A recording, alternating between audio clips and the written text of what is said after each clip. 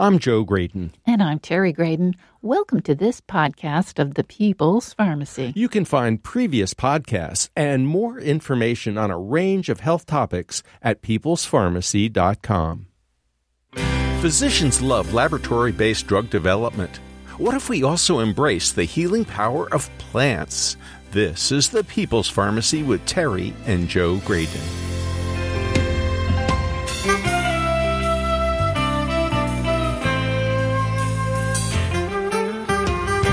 Dr. Cassandra Quave is known as the plant hunter. As an ethnobotanist, she's been searching for plants that offer anti-infective properties. What has she discovered? Can we learn valuable lessons from the traditional knowledge held by communities around the world? They've been using plants medicinally for centuries. Are there ways to compensate native healers for their intellectual property? What does ethnobotany have to offer in our fight against COVID-19 and other viral infections? Coming up on the People's Pharmacy, the Plant Hunter, a scientist's quest for nature's next medicines. In the People's Pharmacy health headlines, Paxlovid is an antiviral drug prescribed to older people with COVID-19. When the drug was first tested and found effective, the dominant strain of the coronavirus was Delta. How well does this medication work against the Omicron variant that currently dominates? Israeli researchers recently published a study bringing these data up to date. The investigators surveyed the data on over 100,000 patients utilizing Clalit Health Services, while the Omicron variant soared. More than 40,000 Israelis with COVID-19 infections were at least 65 years old. The scientists looked at COVID hospitalizations and deaths in this age group. They found that 11 of the patients who got Paxlovid early in their illness were hospitalized, and 2 of them died.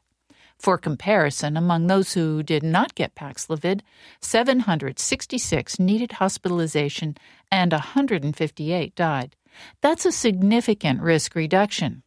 But wait, you may say, we can't compare these numbers until we have denominators, so we can measure apples to apples. For older Israeli patients who took Paxlovid, the rate of hospitalization was 14.7 per 100,000 person days. For those who did not take Paxlovid, that rate was 58.9 per 100,000 person days. That's a very significant difference. Perhaps the most striking and probably the most controversial part of this study is what it did not find. There was no evidence that Paxlovid prevents hospitalization or death from COVID-19 among younger individuals.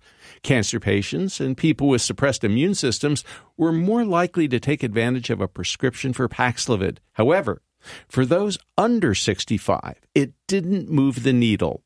Perhaps that's because death due to Omicron was rare among both those who took the antiviral medicine and those who did not.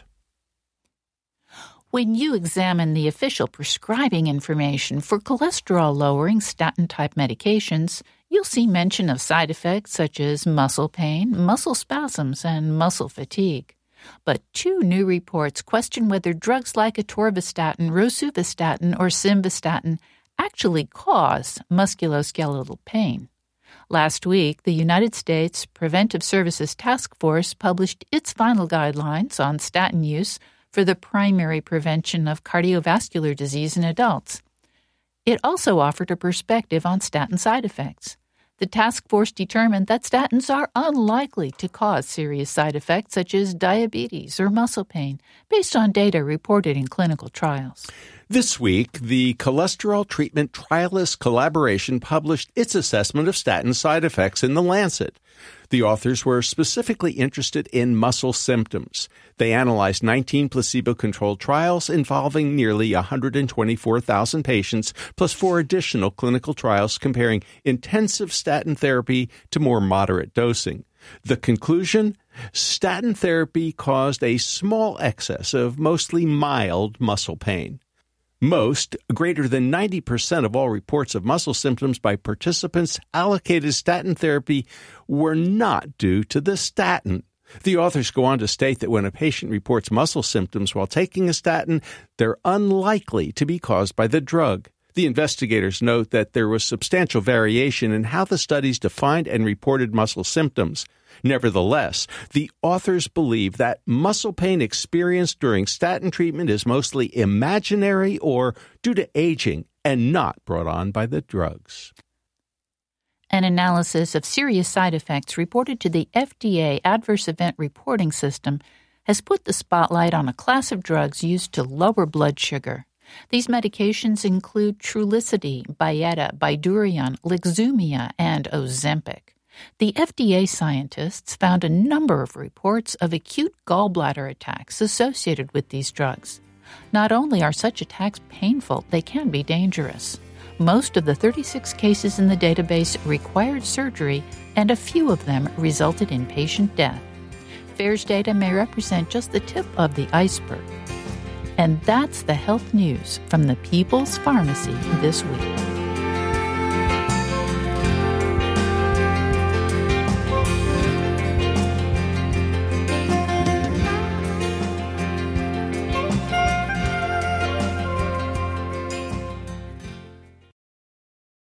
Welcome to the People's Pharmacy. I'm Joe Graydon. And I'm Terry Graydon. Before there were drug companies, there were experts in using plants to help people heal. Ethnobotanists have been documenting the traditional ways in which people use the plants in their environment for medicinal purposes. As a medical anthropologist, I find this intrinsically interesting, but it also has practical implications.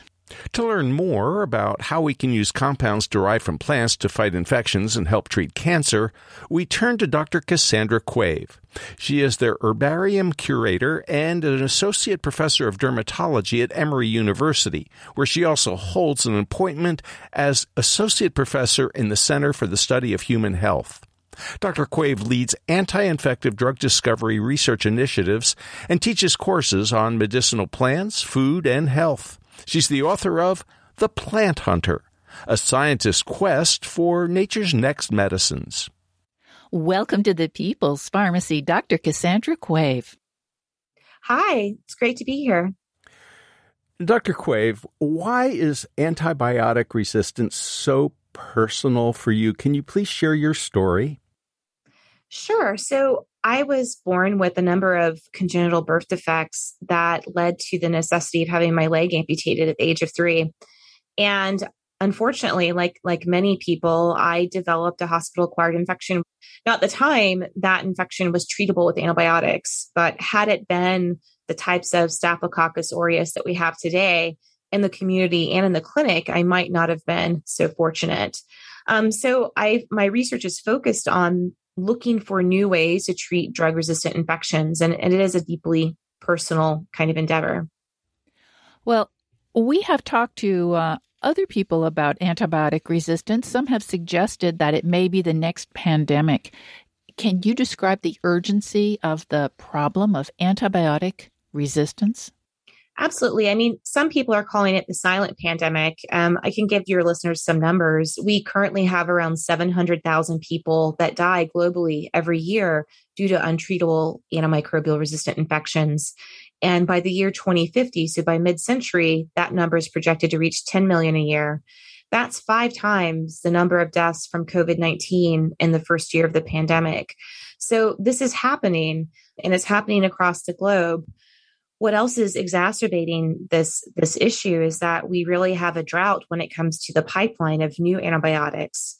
Unlike other drugs for different chronic diseases, antibiotics, with the more that they're used, the more likely we have that they're going to lose their efficacy because of the ways that they work on placing direct selective pressure on the ways that bacteria survive.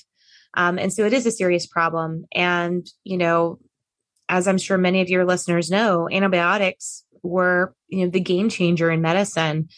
Our entire medical enterprise depends on them, whether it's for childbirth or surgery, or even treating minor scrapes and wounds or UTIs or strep throat. I mean, we've really come to rely on these precious resources. But the superbugs are out there. And how do we begin to prepare for this fight? And as you've pointed out, it's going to get much, much worse. Well, I think personally, my thought is that we have to continue innovating. We need to continue to fill that drug pipeline, but also think a bit more broadly about what does it mean to treat an infection. So as a medical ethnobotanist, I spend a lot of my time both in a very high tech, medical laboratory that I run with a team of 30, but I also spend a lot of time trekking through the woods and speaking with healers from different cultures around the world. And one thing that I've learned over, more than 20 years in this field has been that you don't always have to outright kill a pathogen in order to heal the patient. And that's something I've learned from healers. There are plentiful examples in which healers use plants that don't have antibiotic activity, in that they don't act on slowing down or killing the growth of the bacteria or killing the bacteria, but instead interfere with the ways that those microbes communicate with one another. They block the ability of these bacteria to produce toxins or to stick to surfaces. And so I think, I'm drawing inspiration from these ancient medicines, and we're researching these in the lab with the hope that we can think about, new ways to address infection, because in the end, the goal is really to heal the patient, to restore balance. And I think that there's a lot that we can learn from these plant medicines. Cassandra, I wonder if you could give us one example of a plant medicine that helps heal without killing the bacteria. Absolutely. So I'll give you one example that's actually found here in the US. It's the Brazilian pepper tree. It's originally from Brazil, as the name kind of hints at. But today it's considered a noxious weed and is very hated in the state of Florida, where I grew up. But in traditional medicine in Brazil and in their pharmacopoeia going back hundreds of years, as we found documented in ancient texts that were written in Latin, we know that this plant was useful as a topical therapy for non-healing wounds and ulcers. And one of the big discoveries that my lab has made in recent years is that we found compounds in the fruits of this plant that directly interfere with the way that staph bacteria, including MRSA or methicillin-resistant Staph aureus, communicate with one another. And basically, if you think about how bacteria are able to survive and really expand their populations in a host, they need to coordinate their behavior. And so by blocking that coordination, you basically take away their ability to produce all of those toxins that damage our tissues. And so here we have something, again, going back centuries in traditional medicine, that does not inhibit the growth or kill the bacteria, but instead basically diminishes their success rate, their ability to really cause damage to the host. And I think there's a lot of promise for these types of therapies in the future, and much more work still needs to be done in different animal models and eventually in clinical human studies. You open your exciting book, The Plant Hunter, with a lovely vignette of you taking your students into the field in Florida, looking for a blackberry bush in the swamp. Can you tell us why this plant is so important? Yeah, so my work years ago, my first research experience was in the Amazon, and then my second field study was in southern Italy, where I worked with an ethnic minority group of descendants of Albanians that immigrated there 5 centuries ago. So really interesting population. And while I was there and conducting my doctoral dissertation research, I was focused on plants used to treat skin disease. So I interviewed people about, what do you put on your skin if you have a scrape or a wound or an infection? And one of the plants that came up in conversation again and again was this species of blackberry known as the elm leaf blackberry, or Rubus ulmifolius.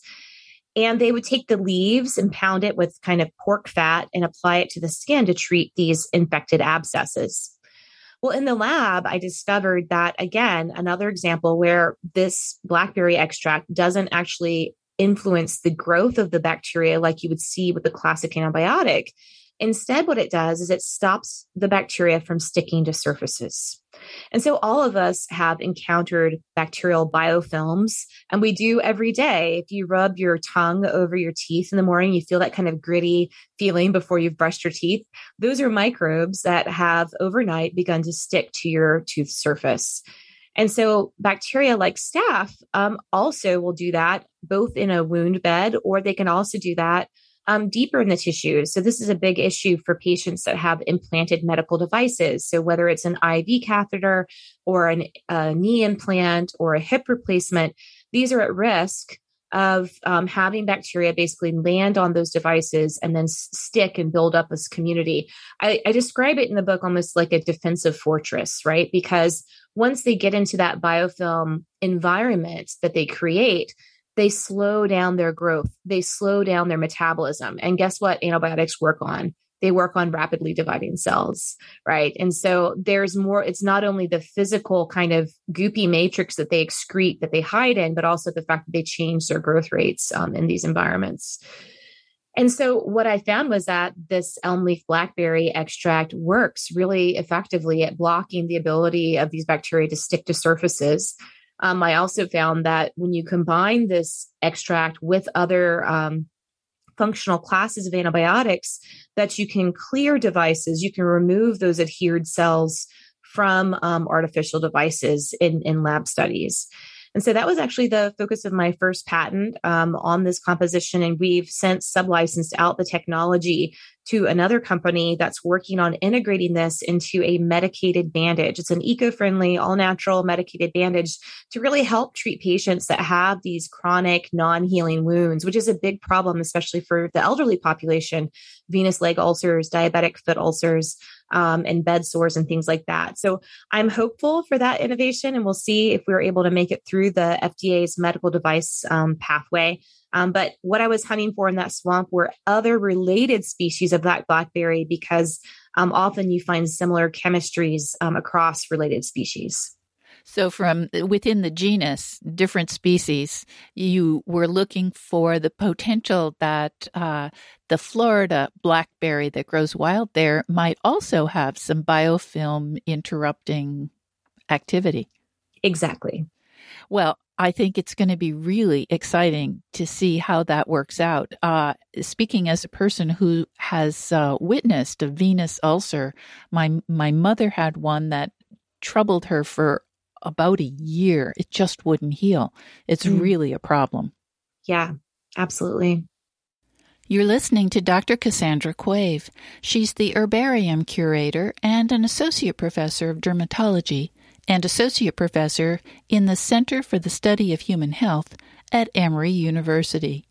There, she leads drug discovery research initiatives focused on fighting infections. She also teaches courses on medicinal plants, food, and human health. Her new book is The Plant Hunter, A Scientist's Quest for Nature's Next Medicines. After the break, does the history of medicine offer clues about possible medical innovations? In traditional societies, people use their observational skills to discover healing plants and then share that knowledge with younger generations. Modern medicine has mostly turned its back on that ancient wisdom. How can Dr. Quave get her colleagues to pay attention? She'll also tell us about a paradigm shift away from antibiotics to other ways of treating infections by supporting the body's natural defenses. Does centuries-old traditional knowledge offer any clues? You'll find out about some of the cool discoveries from her lab and her hopes for the future.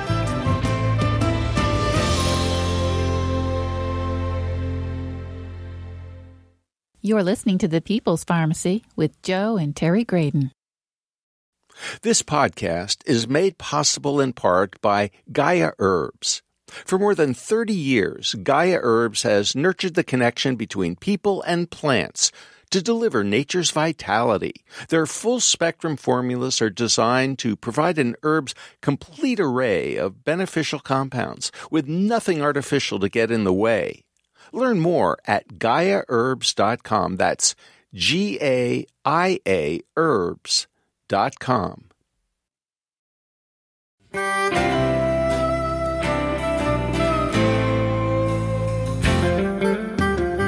Welcome back to The People's Pharmacy. I'm Terry Graydon. And I'm Joe Graydon. The People's Pharmacy is brought to you in part by Gaia Herbs. For years, Gaia Herbs has nurtured the connection between people and plants to deliver nature's vitality.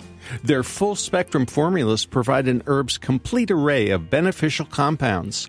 Learn more at Gaia, Gaia herbs.com. And by CocoVia with its Memory and Focus product designed to support 5 areas of brain performance with 1 capsule daily.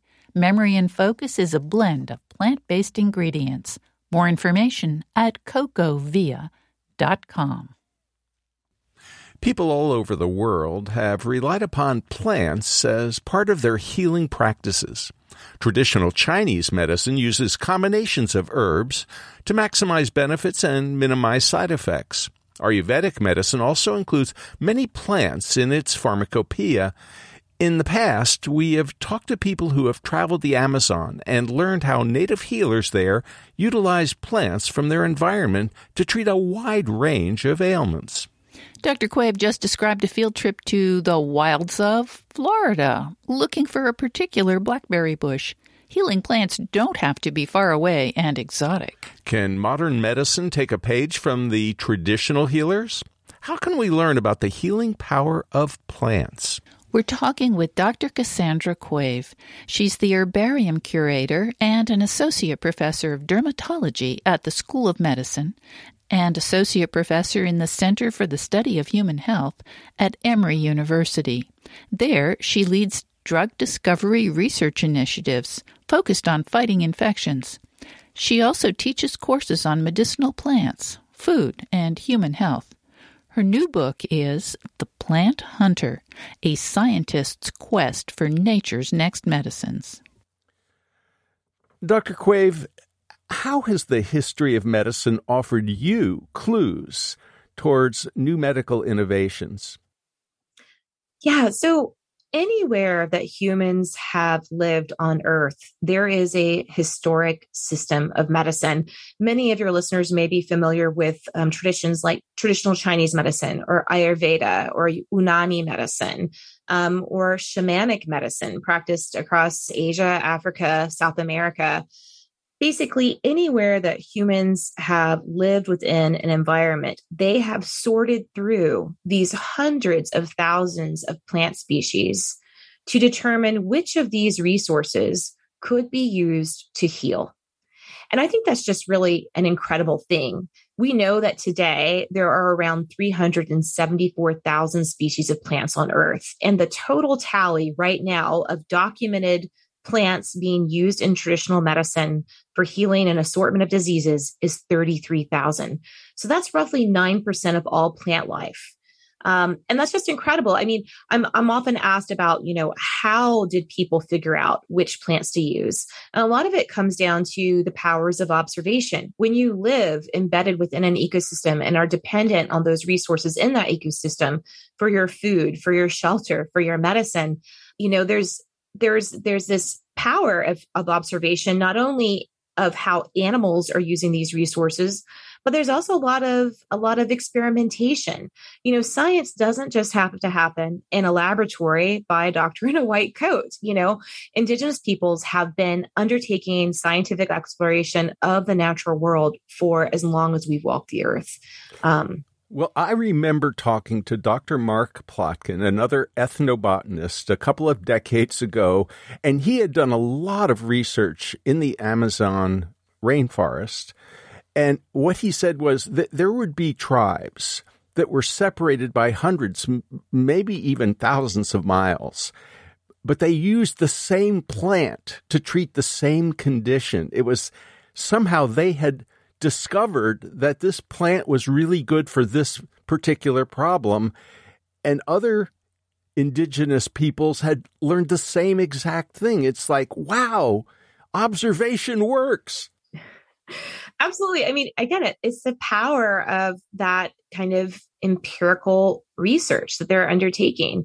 What else is amazing is that while these different indigenous groups are using some of the plants in the same ways, they each have their own local names and the local kind of lore around the origins of those plants and knowledge that's passed down. And, sometimes it's hard for people that don't have a close relationship with nature to understand how this kind of body of knowledge can be generated and passed down. And one of the simplest ways I've come to explain it is, if you think about a family recipe, If your great-great-grandmother had an amazing cake recipe and she passed that down to her daughter and then to her daughter and so on, maybe at each generation, there's a slight change to that recipe.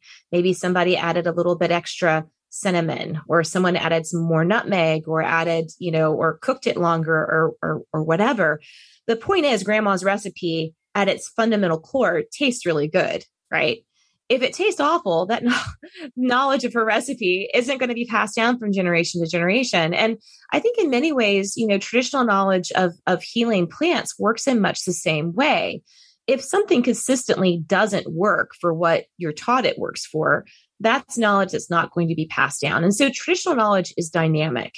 It's constantly changing as it passes through different people's hands. And I think it's just such an incredible place to start when you're thinking about how to take a targeted approach to drug discovery. Why not start with the things that people have already been trying for centuries?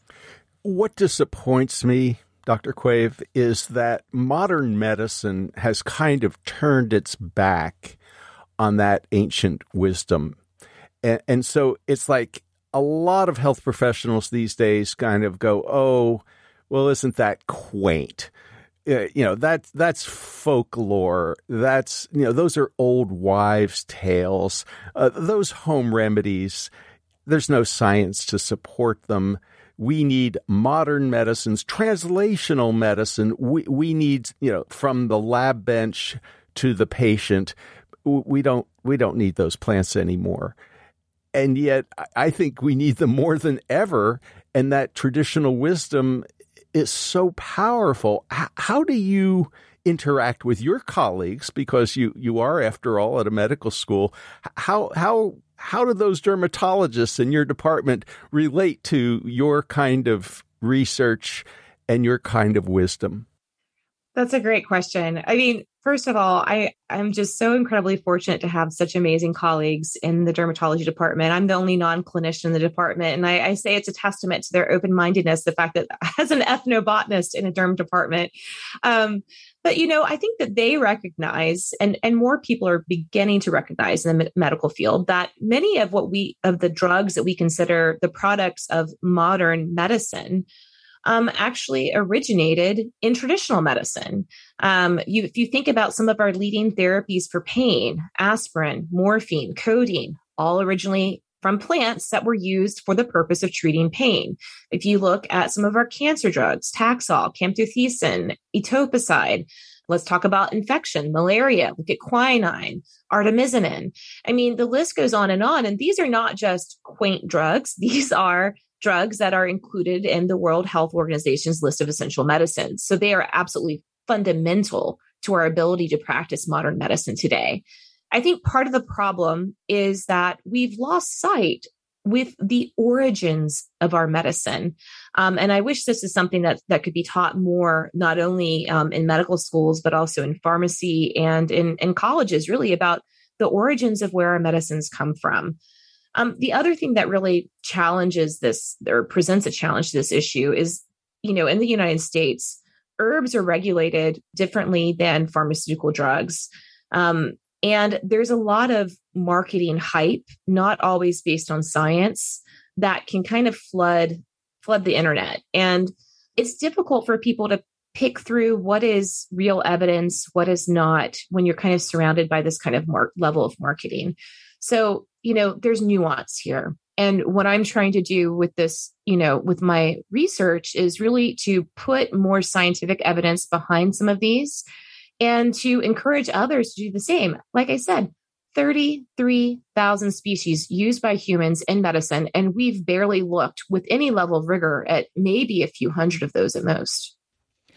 Cassandra, in The Plant Hunter, you suggest that we need a paradigm shift away from ever stronger antibiotics towards new ways of treating infections. Because after all, we're facing a double crisis. The bugs are evolving, they're evolving resistance, and the economic model for antibiotic development is failing. Can you say a bit more about the alternative? Other paradigms that you're looking at? Absolutely. We can go back to those examples of the elm leaf blackberry, the biofilm inhibitor, and the pepper tree in blocking cell-cell signaling in bacteria. Again, I think that one of the big challenges is convincing scientists not to think outside of the box, but to realize there is no box, right? I think that when we frame our discovery research around the umbrella of penicillin and all of the amazing drugs that came out in the 50s and 60s, we're limiting ourselves to really exploring all the other ways that we could potentially deal with really life-threatening infections. And I think, again, this is where traditional wisdom of plants can play a role. And I think there's a lot we can learn from plants that, there's a lot of arrogance in the field that things can only work the ways that they've always worked, right?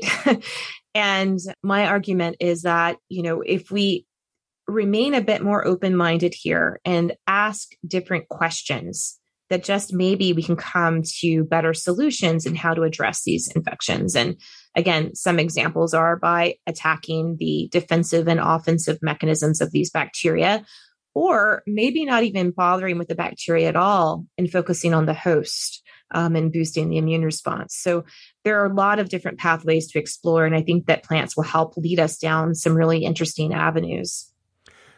Dr. Quave, I wonder if you could also address the traditional knowledge that has been held by communities around the world who have been using plants medicinally for not just generations, not just decades, but for centuries.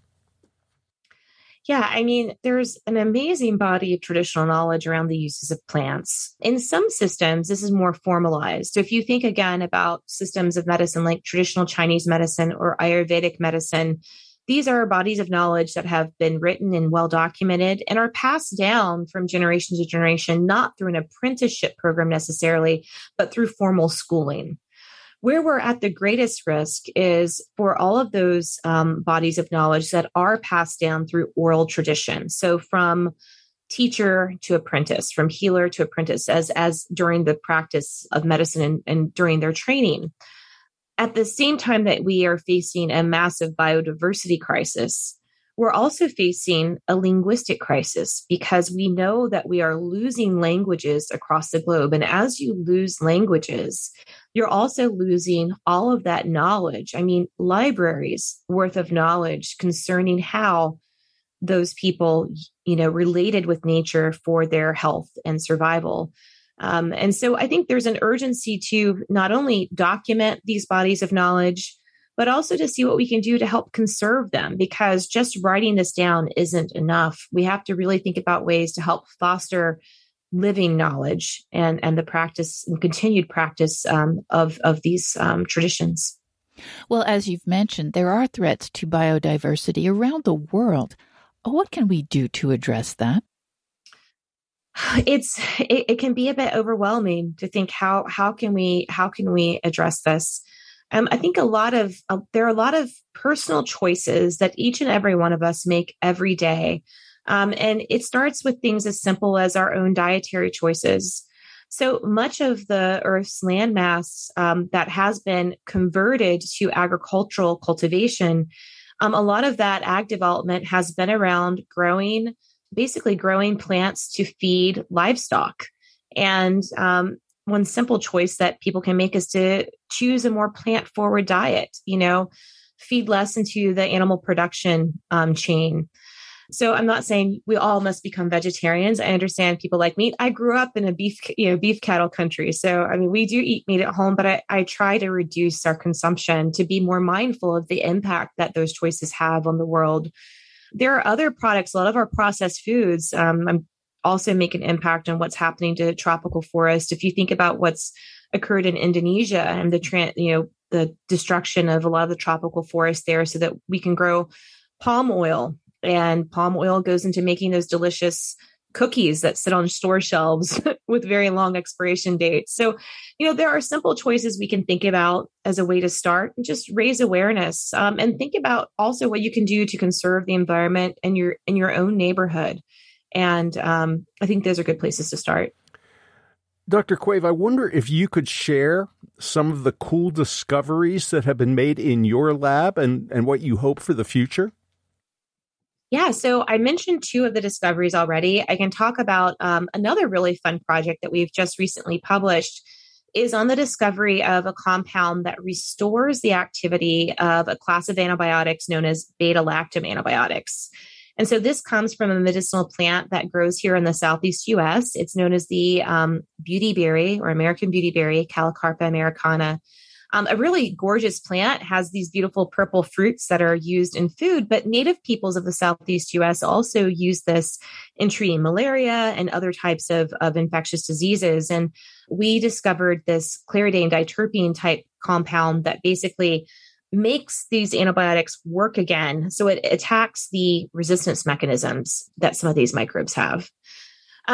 Our more recent work, I've been really putting a lot of effort into two projects over the past year with two of my more senior graduate students. One is that we're looking for therapies to treat Candida auris, which is a fungal pathogen. And that pathogen can, has a very high mortality rate. It's a big concern for patients undergoing cancer therapy. And we've identified a compound that's pretty effective as a kind of a straight up antifungal agent. And lastly, this is work we're going to be submitting very soon, is our work on COVID-19. Like many scientists, when COVID-19 hit, I not only suffered the personal consequences, I've lost a number of friends and colleagues because of this disease. And I was really desperate to jump into the fray and see what we could do with our chemical library. We have over 2,000 extracts in our library of medicinal plant extracts representing over 600 species of plants that are used in the traditional treatment of infectious and inflammatory disease.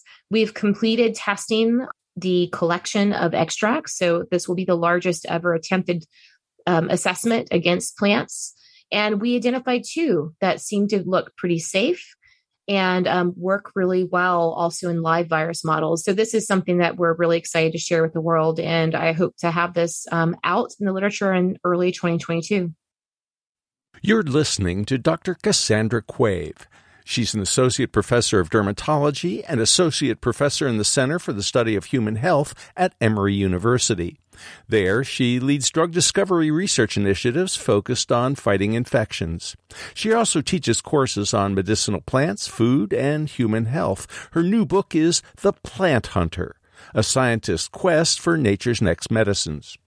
After the break, we'll find out where ethnobotany suggests we might find plants with antiviral activity. Dr. Quave has a podcast on foodie pharmacology. What does she mean by that? A compound like thymol in thyme and other plants has been used in Listerine and Vicks VapoRub.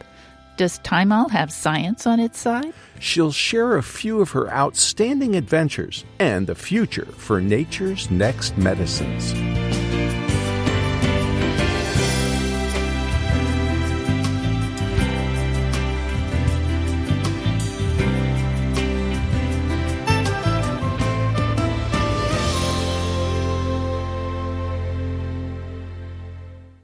You're listening to The People's Pharmacy with Joe and Terry Graydon. This podcast is made possible in part by CocoVia, maker of high-potency cocoflavanol supplements. Cocoflavanols are among the most well-studied plant-based nutrients, backed by 20 years of scientific research. CocoVia Cardio Health is available in capsules or powder, providing 500 milligrams of cocoflavanols daily. This supports better blood flow and vascular performance. CocoVia also offers Memory Plus, a supplement with 750 milligrams of cocoflavanols. This product is backed by 4 different clinical studies demonstrating significant improvement in several aspects of memory. CocoVia Flavanols offer you all the benefits of chocolate without the sugar. Get 15% off your order by using the discount code PEOPLES15. That discount code, PEOPLES15. More information at cocovia.com.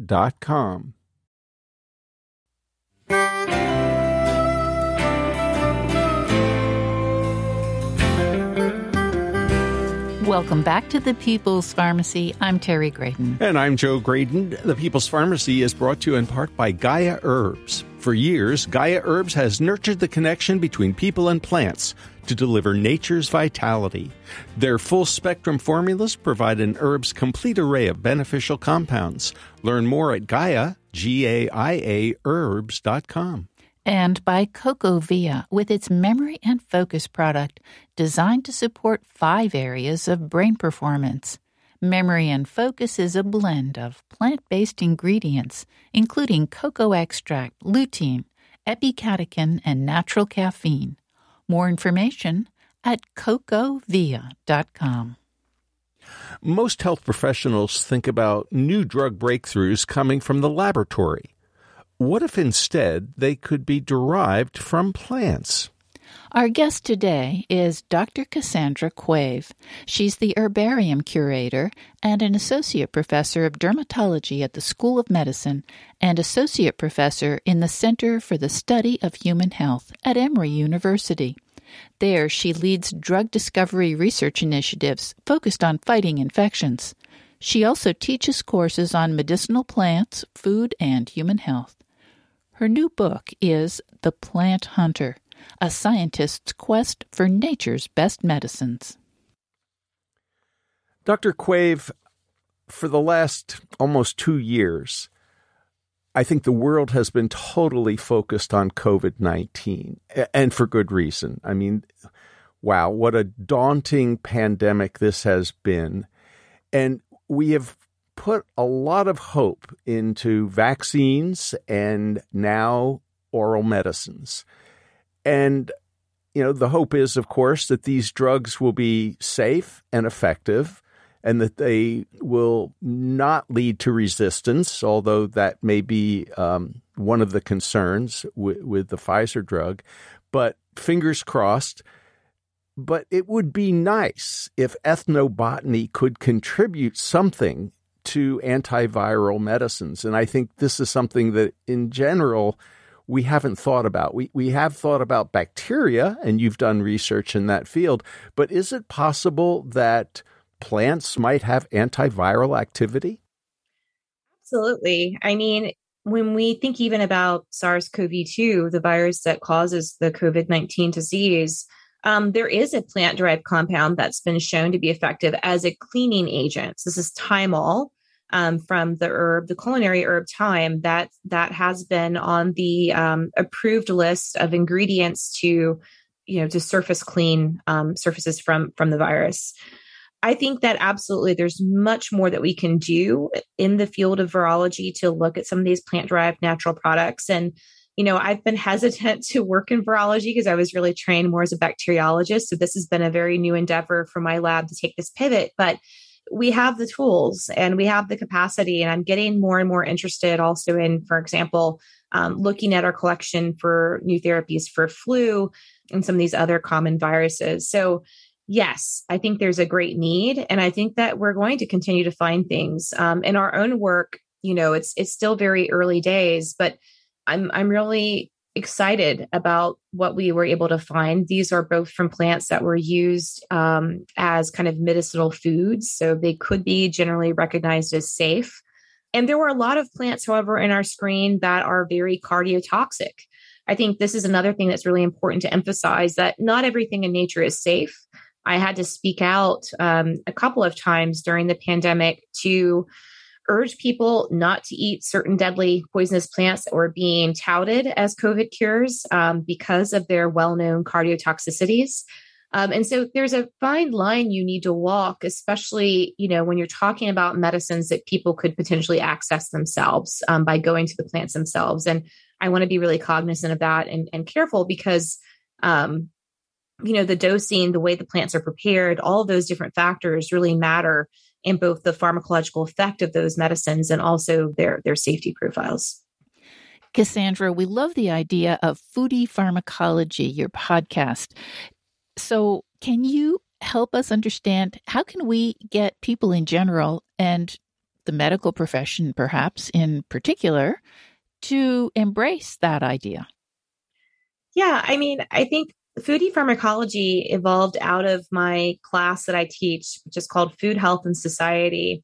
And just from discussions with people, I'm frequently asked, what can I do in my own life to integrate more plants and as medicines? And I always go back to the diet, because a lot of the spices that we take for granted, the things in our kitchen cupboards, things like nutmeg and black pepper, at one point were incredibly valuable and considered to be panaceas. I mean, these were things that people definitely used as medicines. And we know that certain cuisines bring together different spices.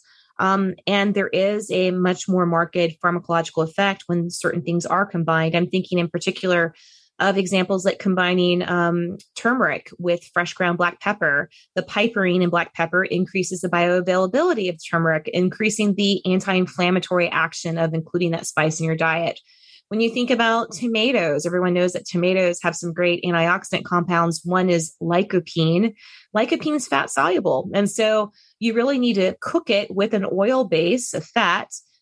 There also have been studies that have shown when you combine it with an allium, so garlic or onion, can also increase its effects and distribution in the body. I think this sounds like a recipe. In fact, a couple of familiar recipes, maybe. Absolutely. I mean, so, we are eating medicines in some ways with some of these different traditional recipes. And I think that's another area that would be really interesting to expand our understanding of, is how these different culinary spices, when combined, how they can help boost our health. Well, I was fascinated to hear you mention thymol, Thymol, thyme, Thyme, because there are a number of over-the-counter products that people will instantly recognize, like Listerine, the old-fashioned amber mouthwash that has, what else is in there besides thyme, Terry? Eugenol and methyl salicylate and menthol. And all plant compounds. Yep. All plant compounds. And, people have been telling us now for decades that if you massage amber Listerine into your scalp, if you have itches or if your child has lice, that it'll be fabulously effective. And of course, a lot of people say that it works really well against nail fungus. Yeah. And I think there are a lot of health professionals who go, oh, there they go again. There go the Gradens. Well, and don't forget the Vicks VapoRub, which also contains Thymol and a bunch of those other compounds. But it sounds to me like Thymol has science on its side. Absolutely. It definitely has science on its side. I mean, again, I think a lot of people don't, when they read those complicated words on labels, they don't immediately think, oh, that comes from a plant. As someone who studies, plant chemistry, I'm like, well, yeah, that's a plant compound. But absolutely, you find these and in a number of products. And, I was suffering from some back pain this week, and I put some Bengay on my back, and the main ingredient was menthol, which comes from peppermint. Right. So, and these are all plants, of course, that healers have used for pain, for treating infection. There are antifungal properties of many of these terpenoid-based compounds.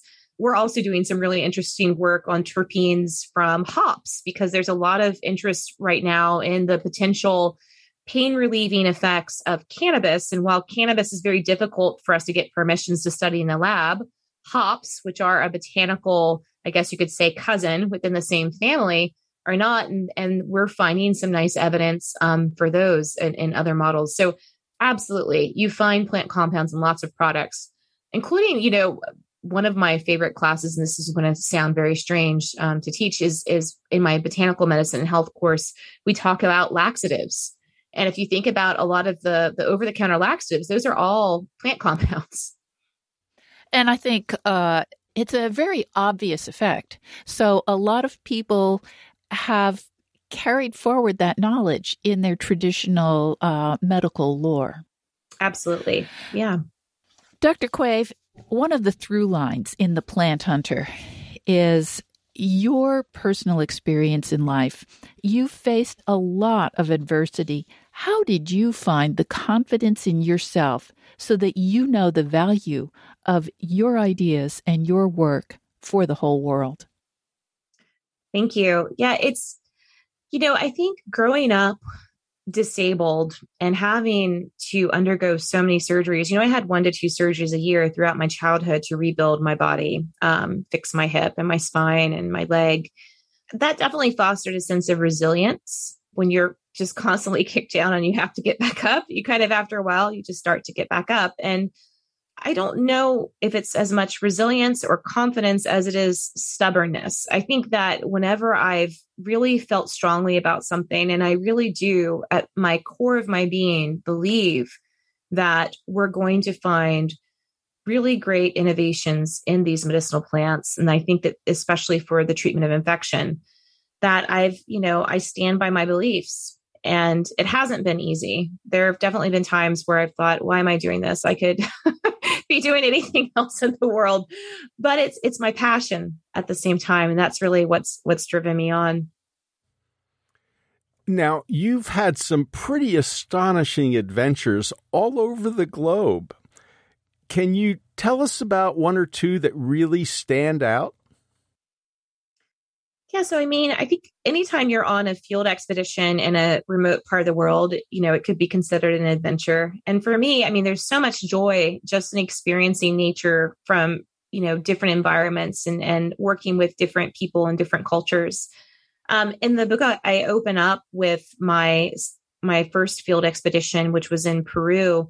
Really, it was a research internship to work with a local healer. And that was really transformational for me to be in the Amazon, to be exposed to different ways of understanding medicine. Until that point, I'd really only considered medicine to be the practice of pharmacy and surgery. And it was through that experience I learned it's about much more. It's about connectivity with the world and really the psychology of medicine as well. So being an amputee, I got myself in trouble early on in my first expedition in the Amazon, walking down this rough jungle path and just basically rubbing my stump really raw, and ended up with a pretty bad infection on my stump and had to treat it myself. And that was really a frustrating moment for me because I'd finally made it to this amazing part of the world and I was kind of stuck, at camp and couldn't get out and get into the world. But since then, I've worked out different ways to get to where I need to go. And I also travel nowadays with my kids because they come with me on these field expeditions. So if we need to get up a mountain on an island in the Mediterranean, we get a pack of mules to help us get up the mountain, or donkeys. In Florida, we've used airboats to get around and ATVs. In the Balkans, my most recent expedition just before COVID, this was in the summer of 2019. I was there with a photography team from Nat Geo. And we went into some very isolated places with a 4-wheel drive, but in there, arriving, if you can picture just these amazing meadows full of an entire rainbow, a kaleidoscope of color of flowers in bloom, including many different species of terrestrial orchids. It was like paradise, But the reality at the same time is I suffered from horrible pollen allergies and was sneezing nonstop. So, there's the good, bad, and the ugly with these adventures, but mostly the good. It's a really amazing path to be able to, and I feel very privileged to be able to do what I do. Well, hopefully there's something in there that will help you with the allergies, huh? Yeah, absolutely. Well, actually, that brings to mind something called cromolyn sodium. And Terry, didn't that come from bishop's weed? Yeah. And this is an amazing drug that has not gotten the applause it deserves, not just for allergies, but for mast cell dysregulation.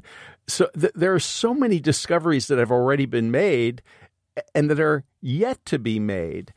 I really can't wait for your next publication because it sounds fabulous. I wonder if you could just tell us a little bit about the future for nature's next medicines. I think for the future of nature's next medicines, we're definitely in a race. We're in a race against time, against the biodiversity crisis. We've got a race to really help to not only study these plants so that we can benefit, all people through the development of new medicines, but also to bring that knowledge back to the people that hold that knowledge, to the understanding of how they work back to the healers. I think when it comes to discoveries in plant natural products, I have a lot of hope for the field of pain. I think that there's exciting work coming about.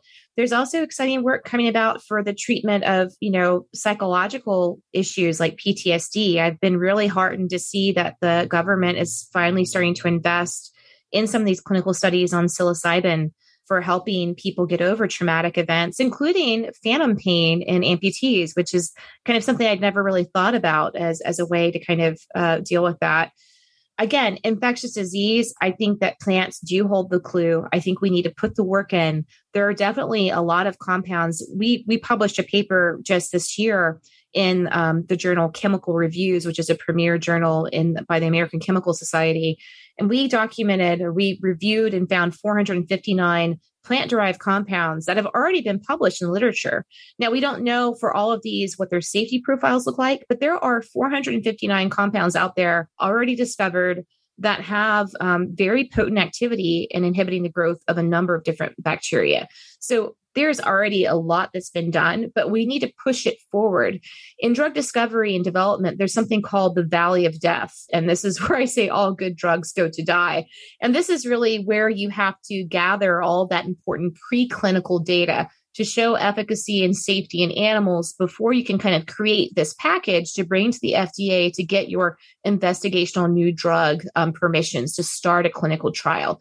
Unfortunately, the scientific enterprise isn't really set up to fund this through grants. And so this is where the private industry kind of has to step in. We need more private-public engagement in this field. Dr. Cassandra Quave, thank you so much for talking with us on the People's Pharmacy today. Thank you. It's been a pleasure. You've been listening to Dr. Cassandra Quave. She's the herbarium curator and an associate professor of dermatology at the School of Medicine and associate professor in the Center for the Study of Human Health at Emory University. There, she leads drug discovery research initiatives focused on fighting infections. She also teaches courses on medicinal plants, food, and human health. Her new book is The Plant Hunter, a scientist's quest for nature's next medicines. Lynn Siegel produced today's show. Al Wodarski engineered. Dave Graydon edits our interviews. BJ Liederman composed our theme music. This show is a co-production of North Carolina Public Radio, WUNC, with the People's Pharmacy. The People's Pharmacy is brought to you in part by Gaia Herbs, providing transparency through its Meet Your Herbs platform, tracing the origin and DNA of each product. More information at Gaia, Gaia herbs.com. And by Cocovia, maker of high-potency cocoflavanol supplements that support cognitive and cardiovascular health. More information at cocovia.com. Today's show is number 1285. You can find it online at peoplespharmacy.com. You can subscribe to our podcast through your favorite podcast provider. We post the show on our website on Monday morning. If you'd like to add a comment about this show, you can check out the show notes on our website.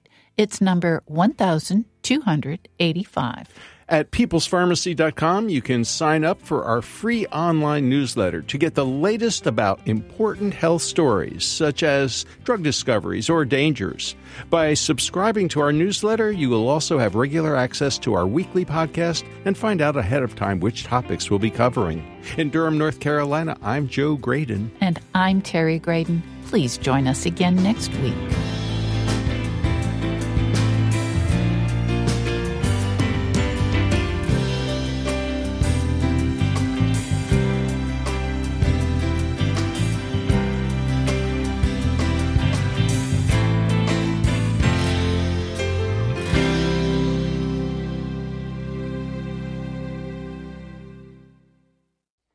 Thank you for listening to the People's Pharmacy Podcast. It's an honor and a pleasure to bring you our award-winning program week in and week out. But producing and distributing this show as a free podcast takes time and costs money. If you like what we do and you'd like to help us continue to produce high-quality, independent healthcare journalism, please consider chipping in. All you have to do is go to peoplespharmacy.com/donate. Whether it's just one time or a monthly donation, you can be part of the team that makes this show possible. Thank you for your continued loyalty and support. We couldn't make our show without you.